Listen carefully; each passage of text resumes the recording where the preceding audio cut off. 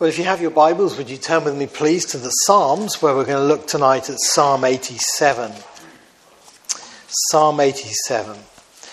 And it's just a little study tonight. I'm going to confess to you, I'm feeling very weary, but I'm going to pray for strength. And we'll pray that God blesses the Word of God to our hearts tonight. Shall we pray? Lord, we ask you to pour your Spirit upon us. Give us your strength and power. Help us to take in the message of your word, Lord, to enjoy it and to rejoice in it, Lord, as we think about what you are, who you are, and what you're doing. We give you praise in Jesus' name. Amen. Psalm 87, and it says it's a psalm of the sons of Korah who were priests, and it says it's a song, so it wasn't just a poem, it was to be sung in the temple. His foundation is in the holy mountains. The Lord loves the gates of Zion more than all the dwellings of Jacob. Glorious things are spoken of you, O city of God, Selah. I will make mention of Rahab and Babylon to those who know me. Behold, O Philistia and Tyre with Ethiopia, this one was born there. And of Zion it will be said, this one and that one were born in her. And the Most High himself shall establish her. The Lord will record when he registers the peoples. This one was born there. Selah. Both the singers and the players on instruments say, all my songs are in you. Please keep your Bibles open there. In 1917, in December of that year, General Allenby was leading the British expeditionary forces against the Ottoman Turk Empire, who were holding Jerusalem still in their clutches, as they had done for 400 years. And General Allenby had his heavy weaponry ready, aimed at Jerusalem. But there was just one problem. He knew he could overpower the Turks without any difficulty, but he knew he would destroy the city that he loved. You see, he was a Christian, a Bible-believing Christian, and he didn't want to do that. And so he wanted somehow to win the battle without a shot being fired. And then he had some inspiration. He decided to do a leaflet drop over the city of Jerusalem. Now, his leaflet drops were a lot more successful than ours have been. And what he did was he made a leaflet that told the Turkish people, the soldiers inside, that he had the power to defeat them in this part of World War I. And they would be wise to surrender. And it was signed in his name, Allenby, at the end. Well, what he didn't know was among the Turks there was an ancient prophecy, and the prophecy said that this city of Jerusalem would be held by the Turks until a man from Allah came to deliver it from their hands. And they saw the word Allenby, and the word B in Turkish is the word for man, and Allah is Alan. And they put it together and they said, this is Allah's man, we're going to leave. And they fled the city of Jerusalem without a shot being fired. And some of the planes there that he had flown over. A remarkable, remarkable story of God's intervention. Some people even see that as a fulfillment of prophecy in Isaiah 31 verse 5, where it says, as birds flying like the planes, so the Lord of hosts will defend Jerusalem. Defending also, he will deliver it, and passing over, he will preserve it. So see some. But the point I want to draw out from that is General Allenby didn't want to destroy Jerusalem because it meant something to him as a believer. And Jerusalem is like that to those of us who know the Lord. It's a special city. It's the city of God, as it says in verse 3. Now, I've put up here on the screen City of Our God because I've taken that from the hymn. There's a hymn by John Newton, Glorious Things of Thee Are Spoken, Zion, City of Our God. But the text actually says, O City of God. And it's precious to God's people for this reason. You know, in the book of Deuteronomy, God had said to the children of Israel when they were in the wilderness that when they came into the promised land, when they conquered the promised land, they would seek the place where God would put his name.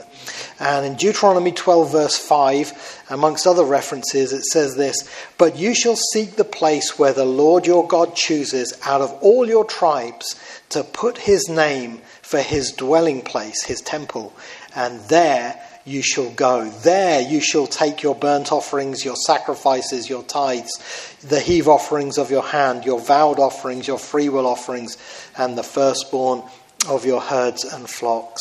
And they had to go and find the place where the Lord had put his name. And of course the Lord showed through David exactly where that was to be. It's an interesting thing, though, if you ever look at Jerusalem, because Jerusalem is actually in the mountains. If you look in verse 1, his foundation is in the holy mountains. It's plural there. If your Bible says singular, just stick an S on the end, because there's many mountains all around, as it says in Psalm 125. But Jerusalem is based on has a mountain range with 3 valleys through the middle of it. It has the Kidron Valley, it has the Valley of Hinnom, and up the middle it has the Tyropian Valley. And these make a sort of W shape, which is the Hebrew letter Shin, which is, if you remember when we were doing about the Aaronic blessing, that's the letter for the name of God. What did God say? Where I put my name, that's where you'll come to worship. So even in the geography, the Lord had that organised. So it's a special place. And this psalm, Psalm 87, is a celebration of Zion, Jerusalem. It's the same place. And it's called Zion twice, once in verse 2 and once in verse 5. It's the city of God. And this psalm was written by the sons of Korah. We believe it was about the time of Hezekiah. There's things in the text that give away the dating of this psalm. I won't go into those with you because it'll be a bit difficult to explain and get a bit long-winded. But we believe this is Old Testament, Hezekiah type era, and it was a psalm to celebrate the city of Jerusalem. And I want us to see tonight this city as it's revealed in the psalm under 4 headings, so that we can also consider the value of it. I want you to see her features of prominence, her favour politically, her files of people, and her fountains of praise. And we're going to go from one Jerusalem to another, because there's Jerusalem in the past. There's Jerusalem in the future when Jesus comes back, and Jerusalem will be rebuilt as his capital city at the second coming. And there's Jerusalem in heaven as well, the new Jerusalem in the end. And we've got to bear in mind all these things. Jerusalem's the only city in the world that has a heavenly counterpart. You know that. And we have to bear that in mind. And I just want to say this in passing as well. For us who are Christians, our Jerusalem is the heavenly Jerusalem. Like it said in Hebrews 13, here we have no earthly city. All right, we're not children of Jerusalem in Israel. That's the city of the Jews. It belongs to them, not the church. It's their city. But we have a favour for it because it's where the history of our salvation happened and the story of redemption. And it points us to the heavenly city, the heavenly Jerusalem. So let's see these things about Jerusalem here from this text. First of all, her features of prominence in verses 1 and 2. His foundation is in the holy mountains. The Lord loves the gates of Zion more than all the dwellings of Jacob. I'm sure you know who this man is. This is Neil Armstrong, the first man to walk on the moon. And a lot of people know the story of Neil Armstrong walking on the moon. What they don't know is Neil Armstrong walking on the streets of Jerusalem. But when he came back from the moon, this man who was a Bible believer, he wanted to do a study of Jerusalem, and he went to Jerusalem with the help of an archaeologist by the name of Meir Ben-Dov. And Meir Ben-Dov was a man who knew his stuff, and he took Neil Armstrong to the Huldah Gate, which is still standing, the remains of it, and the steps leading up to it in Jerusalem. I've been there, and so have many of you, I'm sure. And he said, to Neil Armstrong, these steps go right the way back to the 1st century. And he said, are you telling me that Jesus Christ could have walked on these steps? He said, well, Jesus was a Jew, and he would have come up to the temple many times in his life, and he would have come up these steps. And he said, are you telling me there's a chance Jesus Christ could have walked on these steps? And he said, there's every chance Jesus would have walked on these steps. And Neil Armstrong said this. He said, I am more excited about stepping on these stones than I was about stepping on the moon. The features of this city are beautiful and exciting to us as believers. And he draws out here, the sons of Korah draw out here 2 features especially. In verse 1, he draws out the foundation. And in verse 2, he draws out the gates. And it's interesting, it's ironic this, but it's fascinating to think that these are the 2 features which are still standing in Jerusalem to this day. The temple is gone, but the foundation is there, and the gates of Jerusalem are still there. So this Bible study is still up to date. So what does it mean? Verse 1, his foundation is in the holy mountains. Well, what we're talking about here is the foundation of the temple. And you remember that the temple was built on a threshing floor that had belonged to a man called Araunah. And David had bought this from Araunah as the place for the sacrifice to be offered to stop the plague that had come on the land as a result of his sin. And it's actually an amazing thing that this was done in that way. And it's such grace from God that what David did wrong, God turned around for good, and it became the place where the temple was going to be. The same mountain range, Mount Moriah, where Abraham had offered Isaac. And it had such a significance when Solomon actually built that temple there then, and he laid the foundation on the holy mountains. And we can still see the foundation of the temple today. Here we have the Wailing Wall, which is a part of the Temple Mount, as we call it, and that's the foundation of the temple. The temple was then built on top of that. And what you can't see in this picture is this, that under the ground there are stones which go very deep, and they weigh hundreds of tons. And these stones are believed to be the Solomonic temple stones that are still in existence to this day. And they were laid there by the great builders in 1 Kings chapter 5, who laid the foundation for the temple to stand on. And I've just been reading a book. I'm reading a book in bed at night at the moment. Heather loves me reading this, but it's called The Biblical Engineer, and it's all about how they built the temple. And it's fascinating. How did they move those big stones? And you know what they did was they quarried them from a mine nearby. And the men who were building, what they did was they went to the neighbouring nations like the Phoenicians and so on, who were seafarers. Now the Jewish people weren't seafarers. The only tribe known to go to sea was Dan, according to Judges chapter 5. But they didn't have experience on ships. But they knew about rigging, and they knew about the people on ships had to be able to move these huge cargoes onto ships, things like this. So they went and they said, how do you do it? Train us how you do it, so we can come back to Jerusalem and we can then build the temple. And they used rigging skills. They learned how to build cranes and derricks and so on. And you can see in the stones here the holes where the clamps would have been for lifting these huge stones with the weights pulling them so that they could move them. It's a tremendous thing. But the foundation was laid there for the temple in the holy mountains. And that's one of the features that's so exciting to the man of God who wrote this psalm, and is exciting to us, because the foundation allows everything else to be built on. And you know what? For us as Christians, we can draw a spiritual parallel with that, because in the book of Peter, in 1 Peter chapter 2 verse 6, Peter says this about the Lord Jesus Christ, taking a quote from the scriptures in the Old Testament.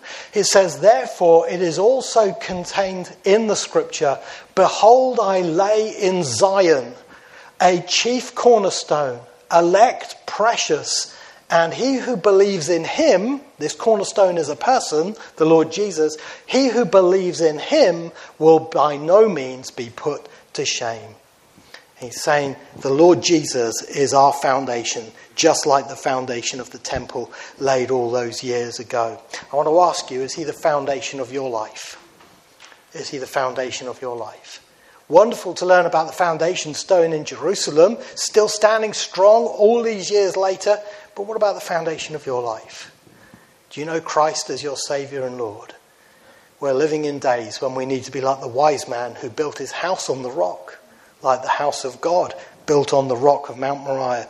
The foundation lived on top. And so let's let's build on the Lord Jesus Christ.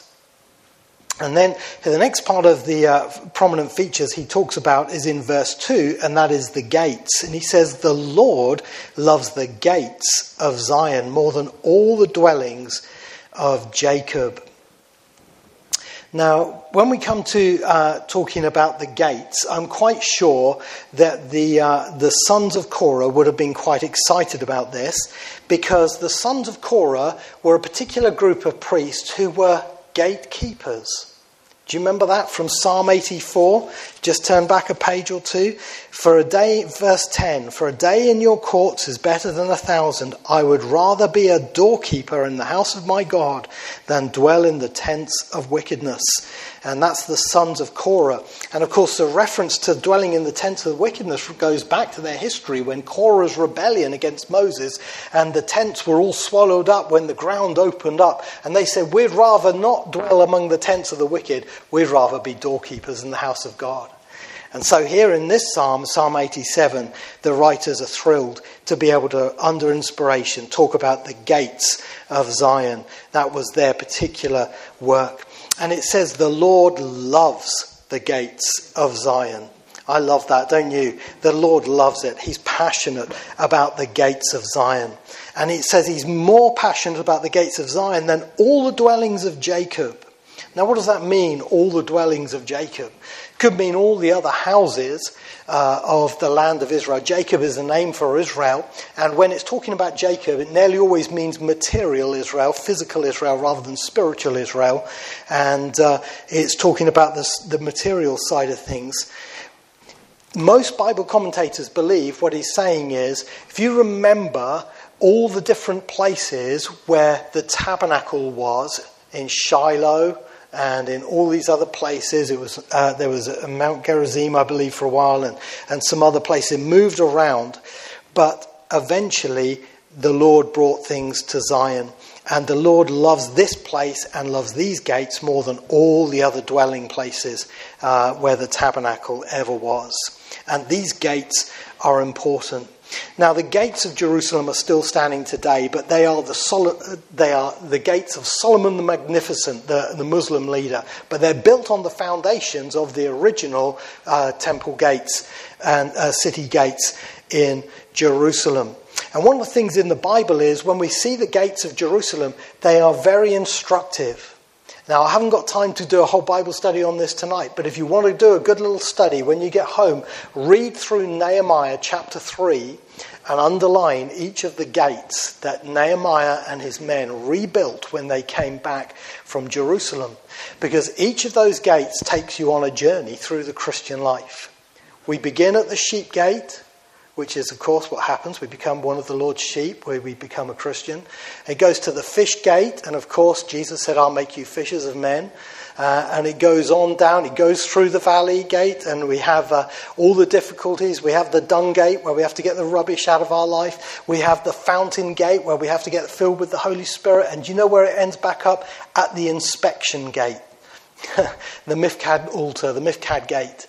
And that's where our lives will end, at the Bema seat. It's a picture of the Christian life all the way around. And each of the gates has a message for us. But the message above all is, have we passed through Christ the gate? Otherwise, we're not even in his heavenly city. So make sure you've come by Jesus Christ, who said, I am the door. And then secondly, we see in this passage her favour politically. we move from the prominent features to her favour politically. Now, you can tell at this point we're now talking prophetically, because Jerusalem hasn't got that much favour politically to this day and age. And the late night lights are burning in most of the capitals, trying to wonder what to do about the problem in the Middle East. But here, God speaking says this in verse 4, I will make mention of Rahab and Babylon to those who know me. Behold, O Philistia and Tyre with Ethiopia, this one was born there. Now in this verse, God brings about some political entities. And he says, sorry, I missed out verse 3, didn't I? Glorious things are spoken of you, O city of God. And he talks about, in verse 4, some different places which were known in the ancient world and which we know today, some of them under different names. So we have Egypt, first of all. Now, Egypt is mentioned here in verse 4 as Rahab. That's not the Rahab of Jericho, although I do believe there is a complicated connection, but I won't go into that now. But Rahab was a nickname for Egypt in the ancient world. It was the name given to a sea monster. And in the prophecies of the Bible, Pharaoh is likened to the sea monster who lives in the River Nile. And you can read about that in some of the prophecies in Ezekiel and so on. In fact, if you're in the Psalm still, Psalm 89 verse 10, you have broken Rahab in pieces as one who is slain. And that's talking about, of course, God's judgment that came on Egypt at the time of the Exodus. But he says, I will make mention of Rahab. Rahab is Egypt. And then he talks about Babylon. And Babylon is the northern area where Nebuchadnezzar was going to come from. Now, he then goes and says, Behold, O Philistia, which is the seafaring people. Sorry, the white writing didn't come out so clear, but it's on the coastland of the land of Israel. And then we have Tyre, which is basically Lebanon up in the north. And then we have Ethiopia, which is south of Egypt, or it's called Cush in some ancient translations and older Bible versions. So we have 5 different countries mentioned here. 5 is the number of grace in the Bible. And what God says is, I will mention about Jerusalem, I'll mention about Zion to these cities. And they will say that they know me. Now, this is a remarkable thing to realize that one day God is going to turn the Gentiles in favour politically towards Jerusalem. Now, I want to tell you, there's only one time in history when that can be true. And that's when the Lord Jesus Christ comes back and reigns. But it's going to happen. And God says, I will make mention of it to those who know me. You know what it means to know God? That's what it means to be a Christian.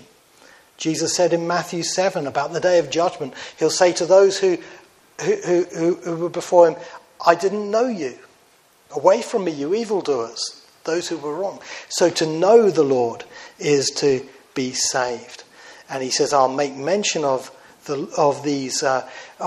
Jerusalem to these who know me. And it will be mentioned, this one was born there at the end of verse 4. They will have a standing in the registration in Jerusalem. Scroggie, the Bible commentator, puts it like this. He says, the psalmist represents Jehovah as writing the names of the nations in the Burgess roll of the kingdom, a truly bold and inspiring figure of speech. But how is this to be brought about? Not by any league of nations, not by any cultural process, not by social reform, but by new birth. The condition of entrance into the future kingdom, as now into the church, is by recreation. And we have God's word that it shall be so, however impossible of fulfillment it may seem to us. And it's true. It's amazing. One day God is going to make all those nations, which by the way were all enemy nations of Israel, one day honouring to Jerusalem. You think about Rahab, Egypt. Egypt was the first place to hold them in captivity, wasn't it? The first exile we read about in Exodus. Babylon was the second place And those two are the first two captors. And both those nations were the first nations to try and attack Jerusalem. Shishak, the Egyptian king, whose bangles are in the British Museum, he came from Egypt in 2 Chronicles chapter 12 in the days of Rehoboam and took away the gold of the temple, you remember. And Nebuchadnezzar came from Babylon. Yet such grace is shown to these enemies of God that when they turn to the Lord, they will even be mentioned among those who are registered in Jerusalem. And Philistia, behold, he says, that's something to take note of. Behold, O Philistia. Think of David calling Goliath, you uncircumcised Philistines. That's about it, isn't it? That's how bad it is. Philistia will have converts in the kingdom. Tyre, Lebanon up in the north, and then Ethiopia down in the south. All these nations will have people from them who will be registered as born in Jerusalem and will have political favour on Zion. And you know, it's interesting, we can go through the Bible and we can actually draw a list of some people from each of these nations. And we can think of people from Egypt who came out with the Jews in the time of the Exodus and put their trust in the living God. And Isaiah 19 tells us a prophecy that one day Egypt will be one of those that speaks the language of Canaan. There's going to be a revival among the Egyptians in the last days, and they're going to turn to the Lord and be saved. Babylon, Nebuchadnezzar himself became a believer from Babylon. And you remember Peter says in his letter, she who is in Babylon greets you. There were Babylonian Jews who trusted in Christ. And what about Philistia? Well, I'm reading in my Bible at the moment the story of David in Samuel. And Samuel went down and he hid with a man who was called King Achish. I think that's how you pronounce his name, King Achish. And he was favourable to David. And in one of the verses he said, as surely as the Lord lives, you will fight with me, David. And I thought, David led him to the Lord. It's wonderful. He'll be there in the kingdom. What about Lebanon up in the north, Tyre? Well, Hiram, king of Tyre, rejoiced when Solomon became king and he provided the logs for the temple. And Ethiopia, my friend, the Ethiopian eunuch. He's going to be there, along with the Ethiopian who rescued Jeremiah from the pit. And it's wonderful to think that we know even believers today who come from all these areas. Do you know Ethiopia? Haile Selassie was said to be a believer in the Lord Jesus Christ. There was an interesting article in Evangelicals Now newspaper some time ago, and it was done by a man who lived in Bath and had done an interview with Haile Selassie. Because when Haile Selassie fled Ethiopia when the Italians attacked, he came to live in this city. And he said, this man's a believer. He's an evangelical. He's trusting in Christ. He'll be there. He'll be trusting in the Lord. And so will many others. What a wonderful and thrilling prospect that is for the future of Zion. And then thirdly, we see her files of people. And this is where we come to verse 5 and 6. And it says, and of Zion it will be said, this one and that one were born in her. And the Most High himself shall establish her. The Lord will record when he registers the people, this one was born there. Now, one of the things that we do in this nation is when a baby is born, it has to have a birth certificate. And that's nothing new. That used to happen in the days of the Bible too. When the Lord Jesus Christ was circumcised, you remember, after he was born at Christmas, as we remember, we read Joseph and Mary taking him up to the temple, and they went to register his birth. And at the temple, it was where they registered all the births of all the babies who were born. And the temple was the place where they kept the national registers. And that's why the Romans, of course, were so interested in it, because they could use those for taxation as well. The fascinating thing is when the temple was destroyed, they were all destroyed. All those birth registers were destroyed except for one. You see, a taxman by the name of Matthew had copied one into his gospel. And the family tree of the Lord Jesus Christ is the one that survives. Now, that's just a coincidence. I don't think. But That's what they used to do anyway. They used to register, this one was born here in Jerusalem. And it was a great joy and privilege to be able to put down on the birth certificate, born in Jerusalem. And the sons of Korah would love that on their certificate, born in Jerusalem. But you know what? That became a picture of the gospel. Because in the New Testament, we're told about the heavenly Jerusalem also keeping a register of those who are born again and listed among her children. Just turn in your Bibles to the book of Hebrews and chapter 12. We were in chapter 13 earlier, but chapter 12 and verse 23.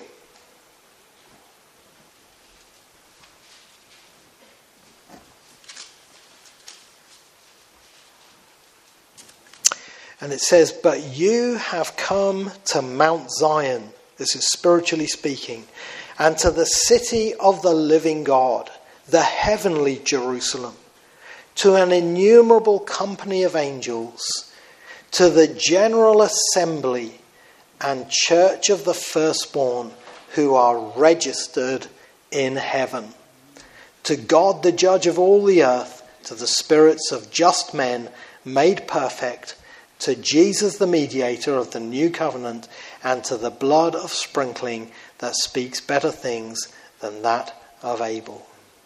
Isn't that a wonderful thing? There's a register in heaven of all those who are born again, and it's like saying this one's born of Zion.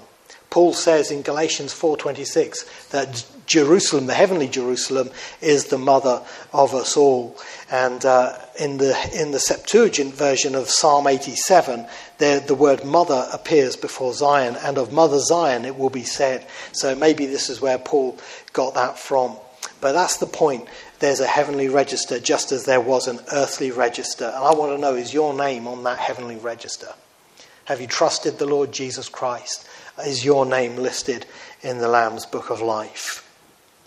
And then finally, the final part of the psalm in verse 7 says this: "Both singers and players on instruments say, 'All my springs are in you.'" And this talks about her fountains of praise. Now, there were singers from each of the different subdivisions of the Levites. You have the Gershonites, the Merarites, and the Kohathites. And they all had different songs to sing in the temple praise. And they were also players on instruments. Some of your Bibles may say dancers. They did dance when they brought the Ark of the Covenant up to the temple. But generally it's talking about players on instruments or flute players who accompanied the worship in the temple. And they sang, "All my springs are in you, Zion." And I always think of this, whenever I read this, I'm always reminded of a beautiful man I met down in Barnstable when I went to preach at a PWMI meeting.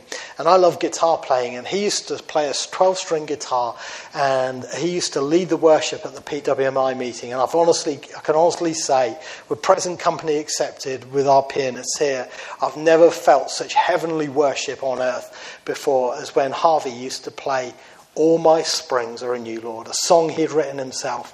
And it was just wonderful to hear these words put to worship. And that's what they would sing in the temple. "All my springs are in you." Now, what does that mean? Well, it means a number of things. Of course, there were literal springs in Jerusalem. We have the Gihon spring, we have the pool of Siloam, and so on. It did have water. It wasn't on a river like other cities, but it did have springs of water. So in one technical sense, you could say, yes, it refers to that. Another interpretation is the word springs can also mean roots. Now, it's not the words for tree roots, but it means the same thing. All our roots are in you. And I want to say this is something very important for every Christian growing up in the Lord to understand. All our roots are in Jerusalem. They're all in Israel. They're all in the Old Testament. Jesus said salvation is of the Jews. You can't be a New Testament Christian and not love the Jews and not love the Old Testament and the people of God, because that's where our roots are. All my springs are in you, our fountains. And we start off with the foundation and we end with the fountains, and it's all in you. But there's a third meaning I think it can apply to, and that's this. It was in the temple that the Lord Jesus Christ himself made the promise of the water of life to any who would turn to him. The same promise he made to a woman at the well in John chapter 4. And so literally when we turn to him, we have the water of life. And we can say, all my springs are in you. It's a beautiful thing. And this is something for the whole world, not just for the Jewish people. This lady here lives in Swaziland in Africa. Her name is Portia Motsa. And she and her family used to have to go to a spring to get their water every day. The only trouble was the water was constantly polluted, and it was the only water source they had. They had terrible trouble with waterborne illnesses and diseases. But one day she went to the well to get some water, and while she was at the well, there was a pastor who was travelling, because they travel from many churches out there, and he was travelling on his way to another church to go and preach, and he asked her, could you give me a drink of water from the well? Does this sound familiar, you know? And she very kindly obliged, and he said, when you get home, he said, read John chapter 4 in the Bible. He said, you'll see a parallel. Well, she didn't have her own Bible, so she stopped at a friend's house who did have a Bible, and she read this story. And in her own words, she said, I was so touched by this story, I kept reading it again and again. And she put her faith in the Lord Jesus Christ. The next Sunday, she went to church and asked the pastor of the church to lead her to the Lord, which he did. And she put her faith in the Lord Jesus Christ and became a true Christian. But somehow she believed there was more than one spring for her. She said, I sensed that one day God would provide us with clean, sweet drinking water. And she prayed, all my springs are in you, Lord. And Samaritan's Purse came along, and they provided a new well for that lady. Isn't that a wonderful story? So literally we can say, all my springs are in you, Lord. How great is our God. So glorious things are spoken of Zion, O city of God. And we think of all these things and we apply them spiritually. And I pray that you and I will be those who treasure this city for the gospel's sake and for the future of the Jewish people and our own future too, as we see the Lord Jesus come back and reign from Jerusalem one day. Even so, come Lord Jesus.